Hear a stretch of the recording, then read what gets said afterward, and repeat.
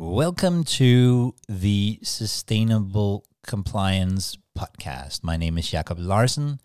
However, this is not a Sustainable Compliance Podcast original. This is me being interviewed by Jamal Ahmed for his podcast, Privacy Pros Podcast. If you are not already listening to it, if you're not already subscribing to it, I think you should go to your favorite podcast app to listen and find it. However, you can listen to Jamal's interview with me right here, right now. Enjoy. My GDPR playbook from 2018 is just completely useless now. As a community, as an industry, as privacy, we haven't completely been able to get a buy-in from the rest of the organization. What's the most limiting story that we tell ourselves in privacy? Are you ready to know what you don't know about Privacy Pros? Then you're in the right place. Welcome to the Privacy Pros Academy podcast by Casient Privacy Experts. The podcast to launch, progress, and excel your career as a privacy pro. Hear about the latest news and developments in the world of privacy. Discover fascinating insights from leading global privacy professionals. And hear real stories and top tips from the people who've been where you want to get to. We're an official IAPP training partner. We've trained people in over 137 countries and counting. So, whether you're thinking about starting a career in data privacy, or you're an experienced professional, this is the podcast for you.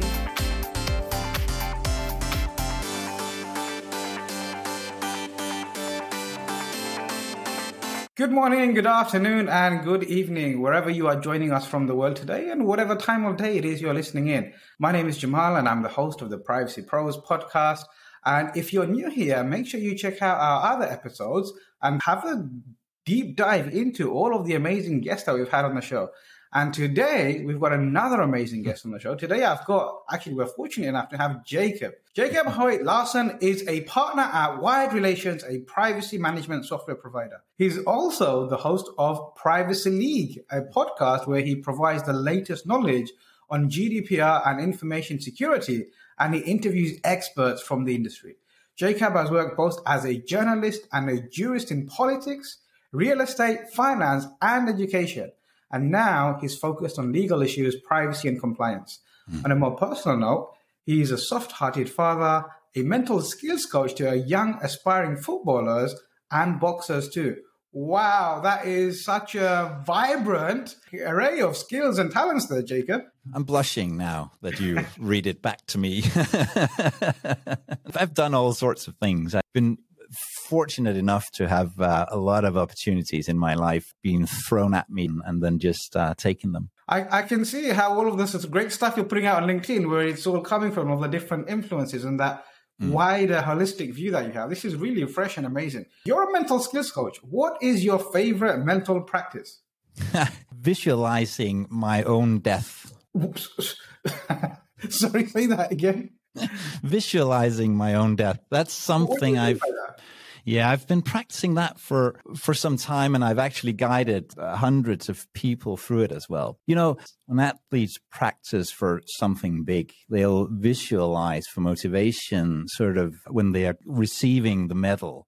Yeah. They'll be visualizing that. And this is basically taking that to some sort of extreme, because isn't sort of the biggest goal in life, isn't that when you die happy and satisfied that you did all the right stuff in your life. When you've done it, you know what you should do in life, what's important in life. And so every month I do that, and every once in a while I guide somebody else through that experience. Okay, that's really interesting, because when you first said you visualize dying, I was like, you're in creating a car crash or some kind of gruesome, horrible death that you plan to reenact.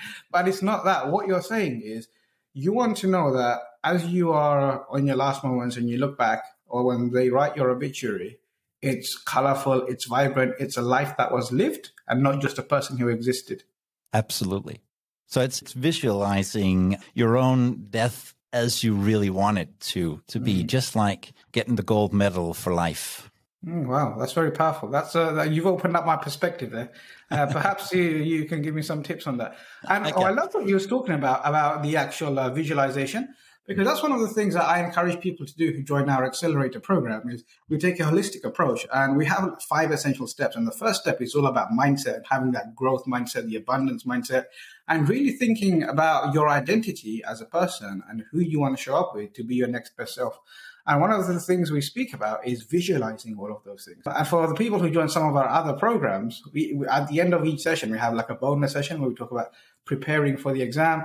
And I talk about exactly what you said, how Olympic gymnasts and medalists and swimmers prepare for their big event is they visualize every step. They'll visualize themselves winning. Sometimes they'll even wear the same outfit while they're visualizing. So I encourage people to really take it as far as they can. So they know by the time they've come out of the exam, they know what they're going to say in their head. They know how great they're going to feel. They know who the first person they're going to speak to and say they've passed is. And that really optimizes their chances of success. And if you're listening and you're about to take an exam, or you've got something big coming up, this visualization, it really works well because the subconscious mind doesn't know the difference between something you imagine and something which is actually real. And by imagining those things, you're building up that muscle memory, you're connecting those neurons. And if you can do that enough times, you'll create such a strong neurological pattern there that your brain will do everything to give you what is already vision, because it knows this is strong, it's there, it's going to happen. And all the other distractions, all the other objections, your subconscious mind is so powerful, it'll find a way to filter all of it out so you get that success, God willing. It's such a powerful tool. It really is. I couldn't put it any better than you did there, Jamal. Thank you, Jacob. Jacob, you are a partner at Wired Relations. What is Wired Relations? We are making a piece of software for privacy and information security compliance. So basically putting an ability to get an overview of your systems, your vendors, and your processing activities and everything you do. So that's basically what we do. Great. So it's essentially almost like a single source of truth. I can come there and I can have a look at all of my different processing activities. That tells me all of the different pieces of data, where it's going, where it's coming from. And then I've got a list of all of my vendors as well. So if I have any questions, if I'm answering any subject access requests, if I'm dealing with a data breach, if I'm dealing with anything that requires me to have all of that information quickly and easily, it's essentially all there. Yeah, absolutely. And I think what we're seeing right now in privacy compliance is that it becomes more collaborative. So you need some place to be able to collaborate. So if I'm describing a processing activity, you should be able to see what I'm doing. And so it's overview and collaboration on the privacy compliance side, basically.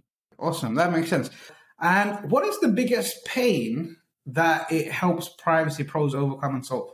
Absolutely getting an overview and collaborating with others on privacy. That's the biggest pains. We believe that privacy should come out of its silo. I think we've seen a lot of siloed privacy, and we think it should come out. We think people in the business should be able to work with this. So processing activities should sometimes be owned not by the privacy department, but by those who actually do the processing activities. And that's why we built the solution at first, is for that to be able to happen, because it requires that as a privacy professional, you should be able to get an overview of everything.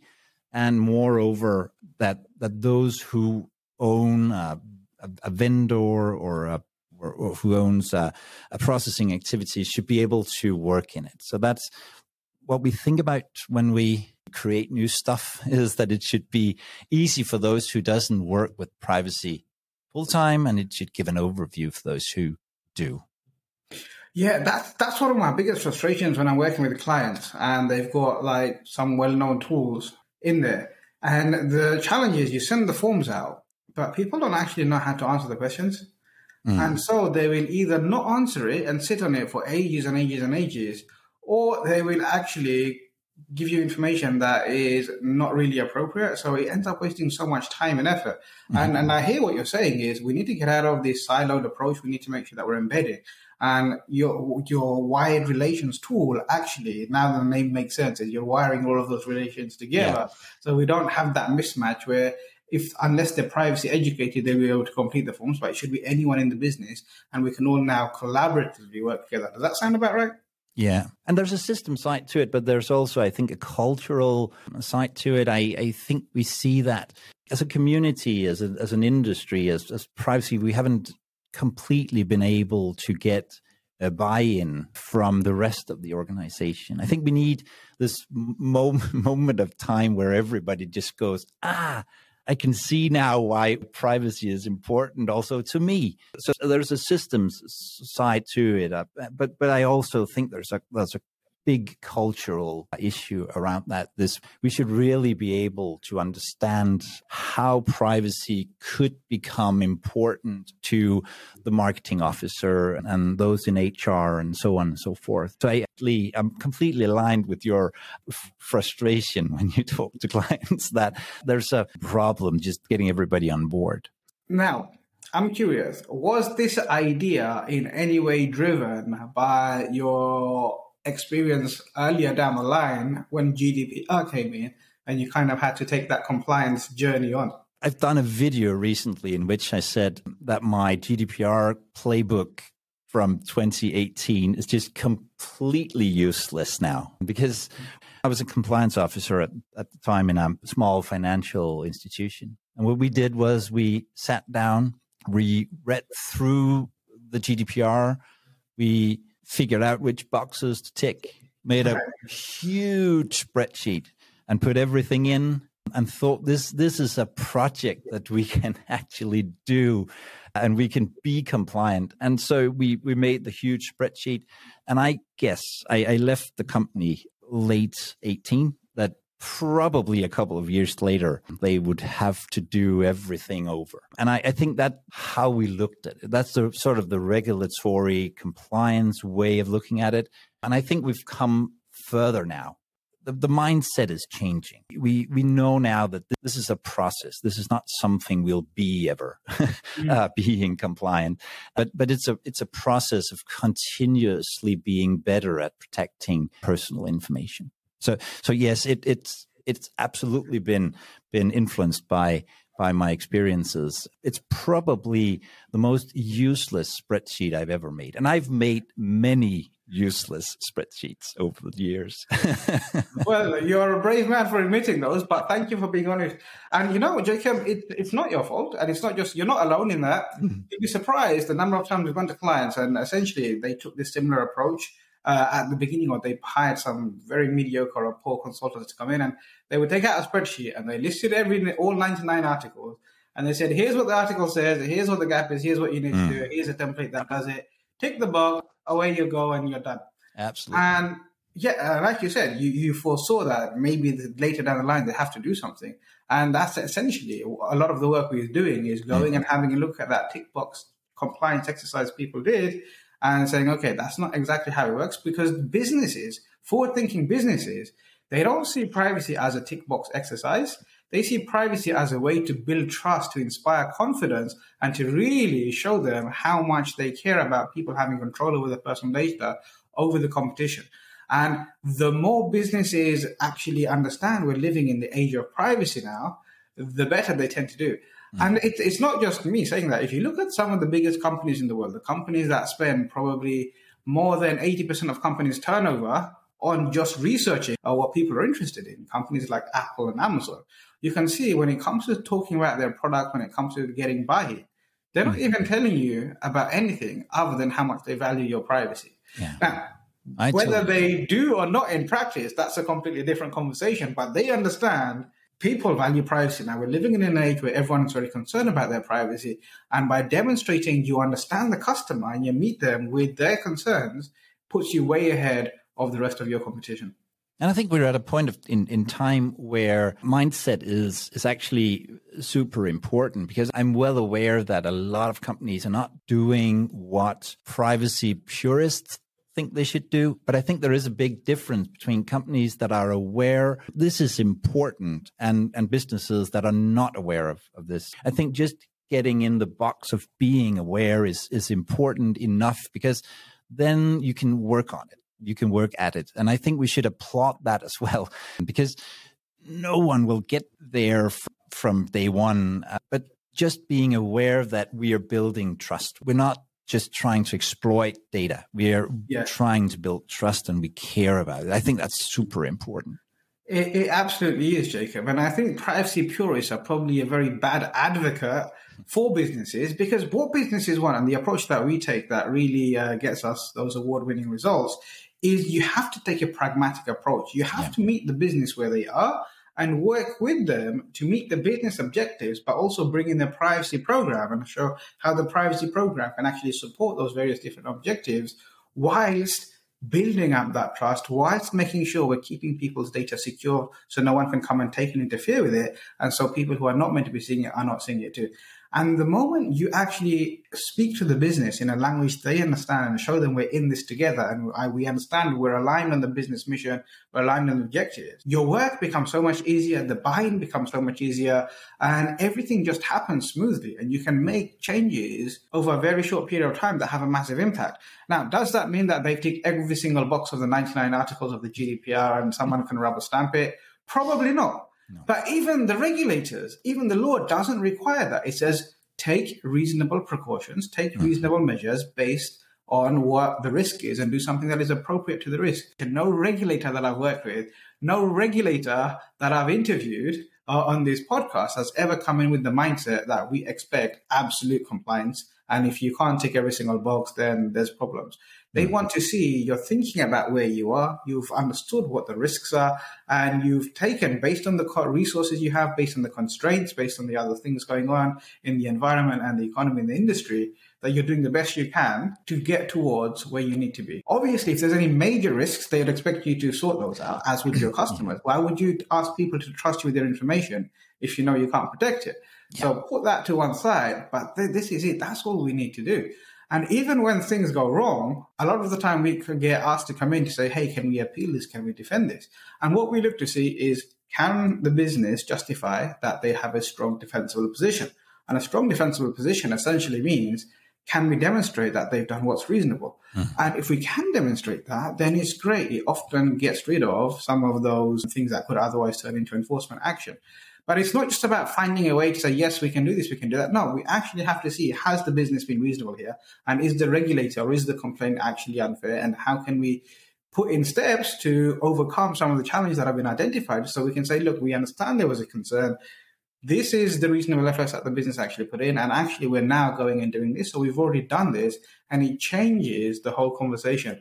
What's your views on that, Jacob? I totally agree with everything you said there, Jamal. I think that if a company has great risks, the real issue isn't going to be the DPA or the courts or the fine that you might be getting. The real issue is that you're putting your relationship with your stakeholders. And every stakeholder, it's not just your customers, but it's your employees, it's interest organized. It's a lot of stakeholders that you put your trust in risk there. And that's more important than that the regulatory side is. So I completely agree with what you said. If we didn't have the GDPR, a lot of the things would have to be done anyway. Absolutely. Jacob, as I was introducing you, one of the things I mentioned was you're a strategic storyteller. Yeah. That's true. I'm fascinated. Tell me more about that. I'll tell you a story then. Good. For decades, Jamal, everybody thought it was impossible to run a mile in less than 4 minutes. Runners thought you couldn't train for that. You couldn't run that fast. And physicians thought you'd basically die if you tried to do it. And then in 1954, a British guy called Roger Bannister, he ran the mile in just under 4 minutes. And a lot of people know this story. It kind of ends with him. The important thing about that story is what happened next, because Roger Bannister only held that record, that they'd been trying to break that record for decades, but he held it for only 2 months. And then it was broken again. And 8 days later, it was broken again. And today, 14-year-olds often run miles in less than 4 minutes. And why is that? That's because the story runners told themselves changed. And that changed what they thought about it. It changed little things in how they trained, in how fast they would start running. And that changed reality. So a strategic storyteller in my world is somebody who identifies bad stories that we tell ourselves, limiting stories, limiting beliefs that we tell ourselves, and try to craft, build, and tell better stories. Wow, that is so powerful. I often talk about this story, talking about Roger Bannister, and I also tell them about the other guy, what's his name? Chuck Yeager. So Chuck Yeager, he broke the sound barrier flying the X-1. Yep. And this was, again, something that people said is impossible, and they accepted it. And the moment they accept something, your brain or the universe also says, yeah, it's true. And it was Henry Ford, I believe, that said, whether you think you can or whether you think you can't, you're both right. It all depends. It all comes down to mindset. And what you're saying is, when we reinforce self-limiting decisions, when we reinforce those things that hold us back, and we tell ourselves it can't be done, your brain says, yeah, it can't be done. And as a strategic storyteller, what you try to do is blast through those limiting decisions by creating ideas and perceptions in people's mind that now open up their thinking to say, hey, this is possible. Instead of saying, I can't do that and stopping thinking, you now ask, how can I go and make this happen? Or wouldn't it be great if I was able to achieve this? And that gets them thinking and performing on a whole nother level. What's the most limiting story that we tell ourselves in privacy? It's not a trick question. It's not that I sit here with an answer. It's just, I'm curious. What do you think is the most limiting story that we tell ourselves? I'm not really sure. What is the most limiting thing we tell ourselves in privacy? I'm curious. Tell me. I can come up with an example.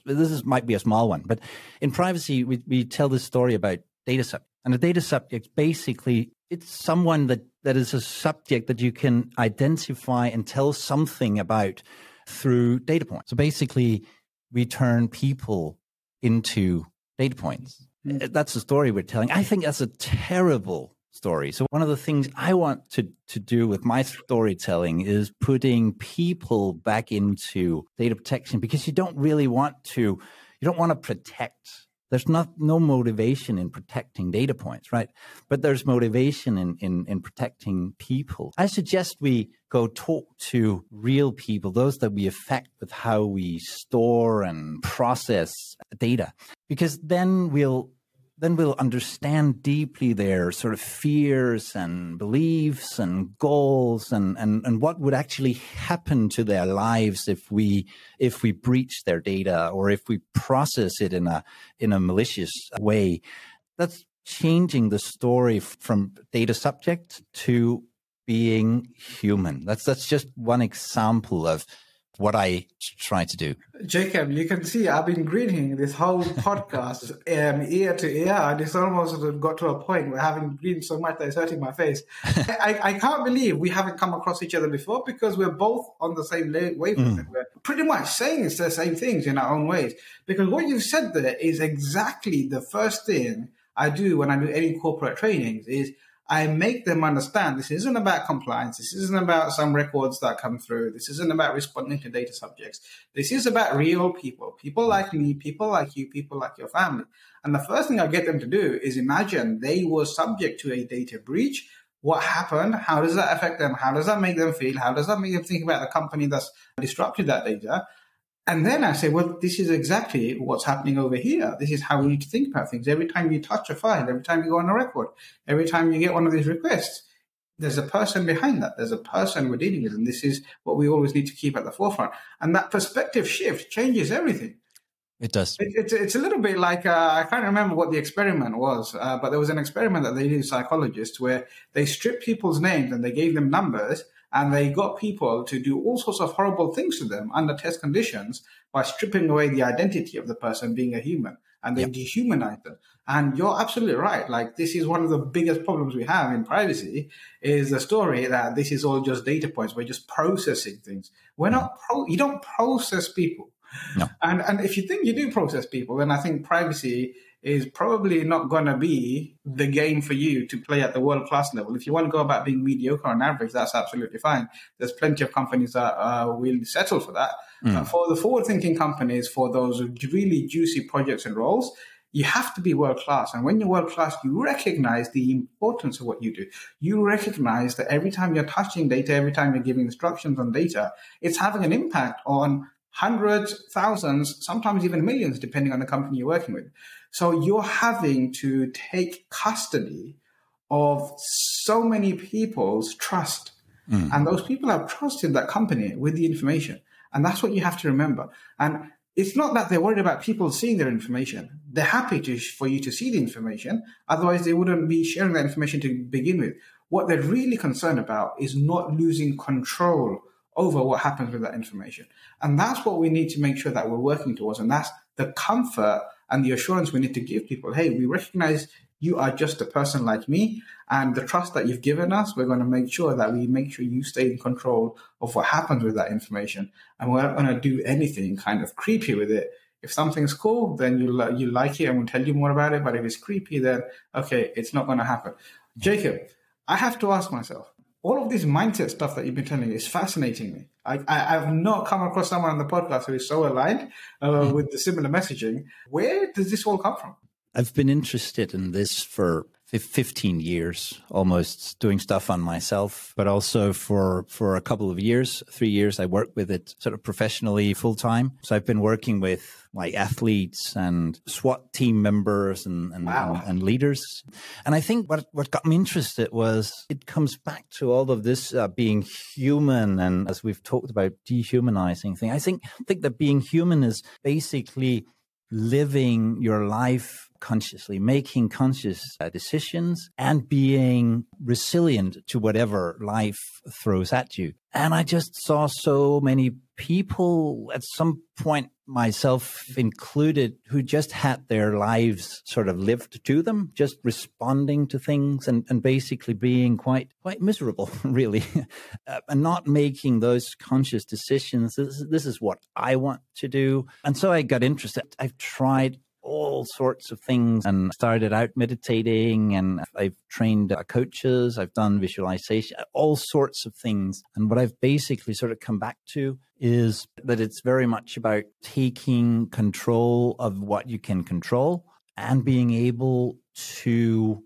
let go of the things you cannot control. I train boxers in my spare time, bringing young kids from just starting with boxing gloves on to go into a fight. And there's a lot of opportunities to sort of learn what can I control, what can't I control. So that's basically what I do nowadays when people ask me to. It's not something that I advertise a lot, but every once in a while somebody finds me, and so I call it flow coaching. So that's basically what I try to put out on the mental skills side. Wow, that is fascinating. And you might even find that I reach out with some of that mental skills coaching soon. And hopefully you'll accept me, even though I know it's not something that you're focused on right now. It's always inspiring to talk to people. Yeah, so on that, I know you just dropped a huge gem, and anyone who's been paying attention and listening intently, if they take and apply what you've just said, focus on the things that you can control and don't get distracted or disturbed by the things that you can't. And if we just apply that, I know how powerful that can be.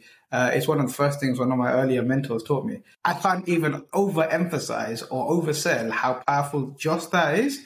Something happens. Can you control it? Great. Do whatever you need to do.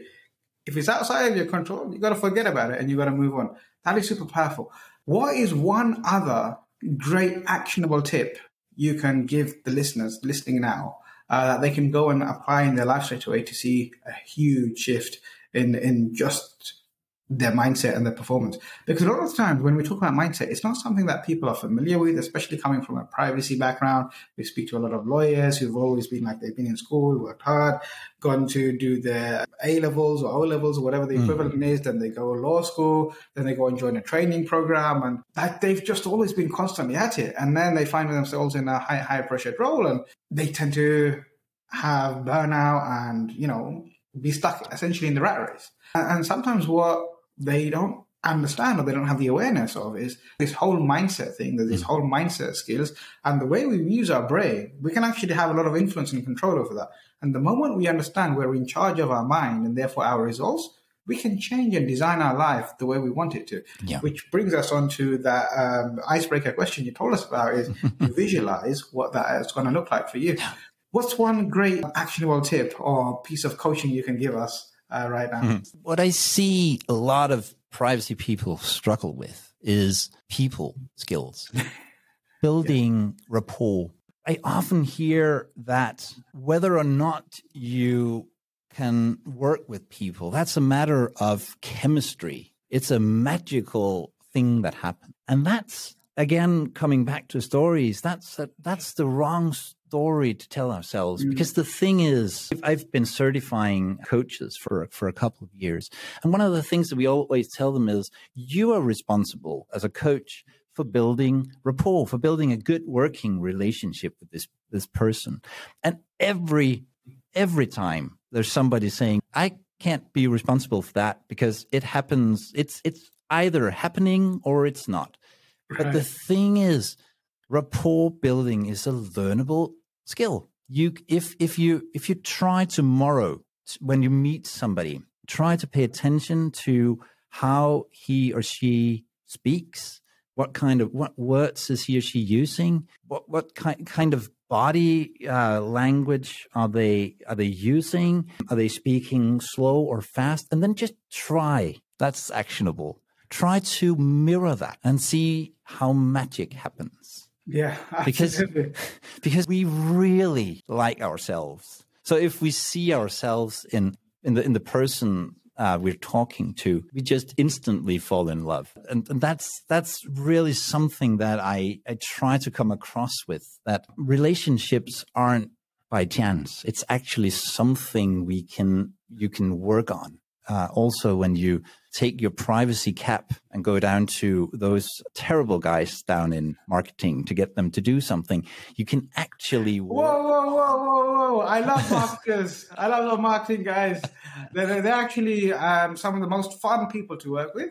And they're so creative. They have all these great ideas. So I get on well with them. I wouldn't say they're terrible guys at all. And marketers, if you're listening, don't worry. Jamal's got your back. Me too. I like marketing guys as well. But you can build rapport and you can do it. And it's not by chance. Try to mirror the people you're talking to and see how that actually changes your relationships and your life. Wow, that is super powerful. And I remember when I was doing my NLP, neuro-linguistic program coaching, the first thing my coach taught me was in the presence of rapport, when you have rapport, anything is possible. And I really took that and I applied it. And it's helped me get some phenomenal results. And what I find is a lot of people use the word rapport, but they're not really sure what it means. So then when they don't know what it means, they're like, oh, it's either something that happens or it doesn't. It's like that's very much a fixed mindset. It either is or it isn't. Whereas when you take the growth mindset, okay, let me learn about rapport. What is rapport? How do I build that rapport? And when you do that, you just apply what you've just said, Jacob, there. You've given like $1,000 lesson away for free. Is all it is. Rapport is a feeling of familiarity. That's all it is. And that's all we're trying to create. And a lot of people say, I don't know how to build rapport, but they do it all the time. I've heard them. And what I normally do is I'll say, okay, here, you're ordering lunch for everyone. And I'll dial a number of like a restaurant that I know where they have a very heavy accent in another foreign language. And I'll say, here, this is the order, order it. And you see that they change the way they speak to match the person on the phone. And I will say to them, well, hold. That's not how you speak. Why did you just change the way you speak? Oh, just so you can understand me better. So you're already an expert in building rapport. No, what do you mean? Well, you just changed the way you speak to match the other person so that you have better communication, the better chance that the order comes through, right? That's what you was focused on. You didn't realize you're actually building rapport with them. And that's all we're doing. And as you said, Jacob, all we need to do is match and mirror. We can match and mirror their body language. Exactly. We can match and mirror their gestures. We can match and mirror the quality of their voice, how fast or slow they speak, how loudly or softly they speak. And what you'll find, people who are very good at dealing with conflicts, it's not because they have some kind of magic. It's because they understand that they can still be firm and build rapport at the same time without having to use expletives. Yep. And that's essentially what great rapport building is all about. It's saying, what energy, what positioning, what kind of things do I need to do to match this person? Because in the rapport, what we want to do is match them. And then once we've matched them, we can now start leading them towards the direction we want to take them to. And in the presence of rapport, it's so much more easier to influence and persuade in an ethical way to get the kind of results that we want to get. Jacob, this has been such a fascinating podcast. I can't believe how much value you've been giving us. And I'm such a big fan of all of this mindset coaching. It's the reason why we have it as a foundation of everything we do in the program for the Accelerator program. That's great. Because I believe that unless we get the mindset right, it doesn't matter what technical privacy skills I give you, it's not going to make any difference, right? You can just do that anyway. You can go and take an online course or to train with anyone else. But we want to create world-class privacy professionals, and world-class privacy professionals understand people. And we have to understand that we have to meet people where they are. We have to meet people at their level of understanding. We have to meet people with their current belief system and tell them those strategic stories that you've been telling us about to help us move the needle and get towards the objective that we want to get to. With that in mind, I'm curious, what is the privacy scene in Denmark like? I think it's changing. I confided that I have thrown away my GDPR playbook from 2018. And I think from my discussions with people here in Denmark, the same thing is happening. We are in a place where we figured out that regulatory compliance and tick-the-box compliance, that is not the way to do it. We're not absolutely sure what is the way to do it yet, but we're working on it, and we believe that it has to do with collaboration and communication and broadening the scope of what we do, turning it into more of a process than a project. That's very much what I see. People are going from centralized functions to some sort of hybrid function where they have great knowledge centralized, but also have other people working with it, be they ambassadors or privacy leads in the business. So that's what I'm seeing now, and I think that's probably what is happening in many places in Europe at the moment. Okay, that makes sense. That actually does make sense, because if you take the template standardized checklist approach, you only need a centralized system. If you understand that there has to be some flexibility, has to be appropriate, we have to look at things a little bit more. And we want to give that flexibility, and having that kind of hybrid structure is actually very helpful. So I'm a big fan of that. That's super interesting to know. I haven't actually been to Denmark since, I think, 2016. When I was working with some offices there. It was an alarms monitoring company who I was looking after as part of a wider project. And at the time, funnily enough, the business I was working with, there was a lot of buy-in. I was surprised, because when I was in the rest of the Nordics, Finland and Norway, for example, I didn't get that level of buy-in.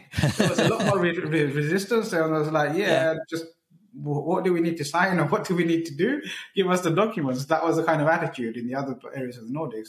So it's really interesting to hear where my experience, and granted, it was just that one company I was working at the time, was like, wow, these guys really get it. Denmark and the Nordics is the place to be. But then when I went to Finland and Norway, it wasn't as accommodating. But then when I was in Norway, it was quite strange, because they have so much of what we in the UK would seem to be quite personal information that we wouldn't often share, published in what we call here the yellow pages. Yeah, that's true. What's that all about? That's true. I think you've been lucky, in Denmark with the company. Norway they have open textbook. That's not the case here, but a lot of information that you would normally keep private, that's public domain. That's true in Norway. Yeah. Yeah, it's super interesting. Jacob, it's been absolutely amazing spending, I don't even know, I think a whole hour's almost flown by. It's probably one of the longest podcast episodes we're going to have, but it's packed with value. We spoke about the role as a mindset coach. We really got to understand why strategic storytelling is important and how it can help us overcome limiting beliefs. We got to know more about your role at Wide Relations and how that can help larger companies, 250 plus employees, as well as the public sector, municipalities, to really bring a whole single source of truth so they can collaborate with the rest of the business and get rid of some of those frustrations that they might be experiencing now. And then you drop so many gems along the way. I have one final question for you. Yeah. Earlier, I mentioned you have this awesome podcast, the Privacy League. Who's been your favorite guest and why? Can I mention somebody from an earlier podcast that isn't Privacy League? One of my first podcasts was an interview with a Dane called Jesper Carlsen. And Jesper had a vision back in 2010. He wanted to bring Danish speed skaters to the Olympics in Sochi, like eight or 10 years later. And the thing is that some people think that in Denmark we have polar bears walking around the street. We don't. Actually, there was no speed skaters, no Danish speed skaters at the time at all. And we didn't have any tracks or facilities. We still don't. But we had some roller skaters that were good. And actually, he put 3 or 4 speed skaters into the Olympics in Sochi, and one of them won a medal. And strange things happened because in Denmark, nobody cares about speed skating, but we all cared about speed skating at that time.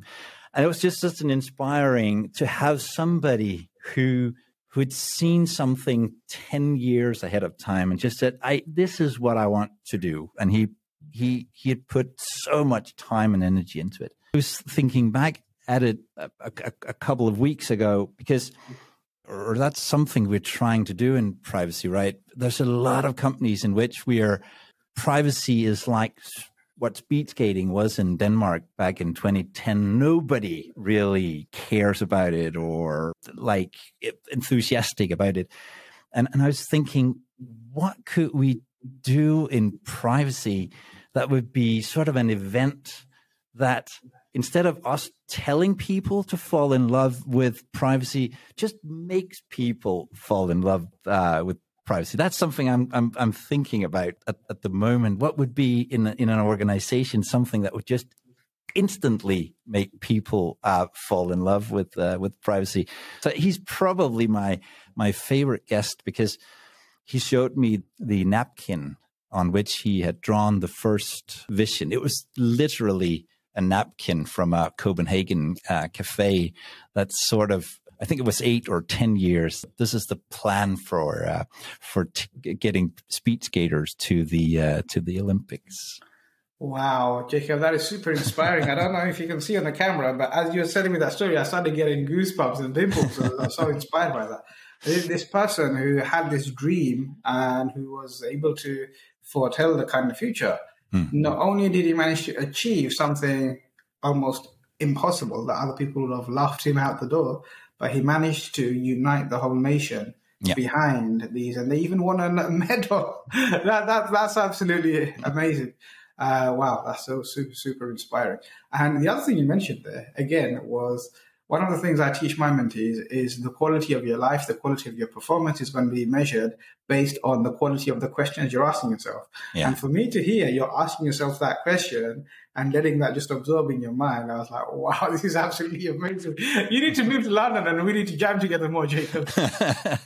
We'll do that.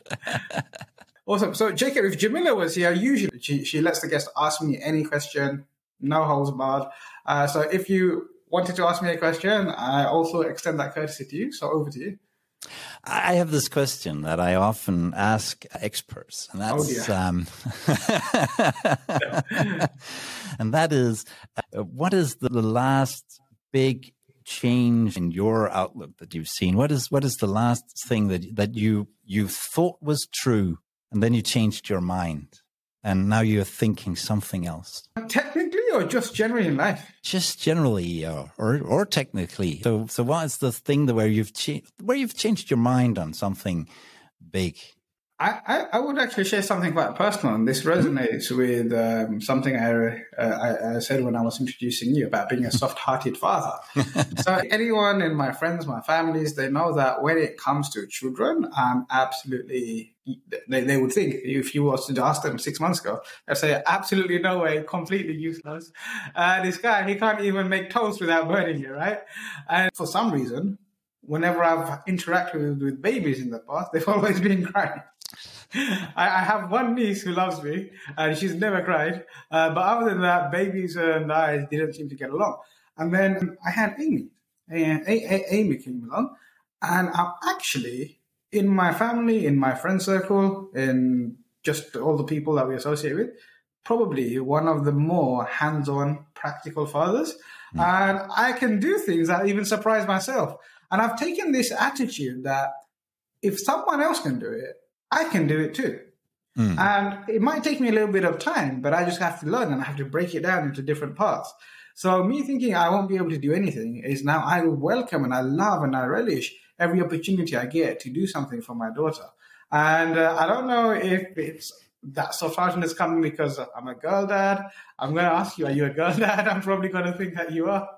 I have a son and a daughter. Oh, that's so sweet. How old are they? They're 9 and 6. Oh, God bless. Yeah. So again, I can come to you for a lot of coaching, but that's been my kind of mindset shift is, hey, I can do this stuff too. And, it's not as difficult. Like, it's a bit messy, but if you break things down and you practice it enough times, anyone can become an expert in anything. Thanks for sharing that, Jamal. That was nice. Does that answer your question? It did. All right. Awesome. And if you're listening and you've enjoyed this episode, you can reach out to Jacob. He's available on LinkedIn. He's also got the Privacy League podcast. And if you're interested in learning more about the solution, Wired Relations, we'll put a link into the podcast episode. But if you reach out to Jacob on LinkedIn, he's always super helpful. We'll link his profile in the show notes as well. Jacob, thank you so much for all of those gems that you dropped. I think we got more than we bargained for. And this is only to a benefit to the listener. And if you're thinking of taking your career to the next level through privacy certifications or through training and you found this mindset interesting, then get in touch with me on LinkedIn and we can have a conversation about how you too can have a world-class thriving career. Until next time, folks, peace be with you. If you enjoyed this episode, be sure to subscribe, like, and share so you're notified when a new episode is released. Remember to join the Privacy Pros Academy Facebook group where we answer your questions. Thank you so much for listening. I hope you're leaving with some great things that will add value on your journey as a world-class Privacy Pro. Please leave us a 4 or 5-star review. And if you'd like to appear on a future episode of our podcast, or have a suggestion for a topic you'd like to hear more about, please send an email to team@kcent.co.uk. Until next time, peace be with you.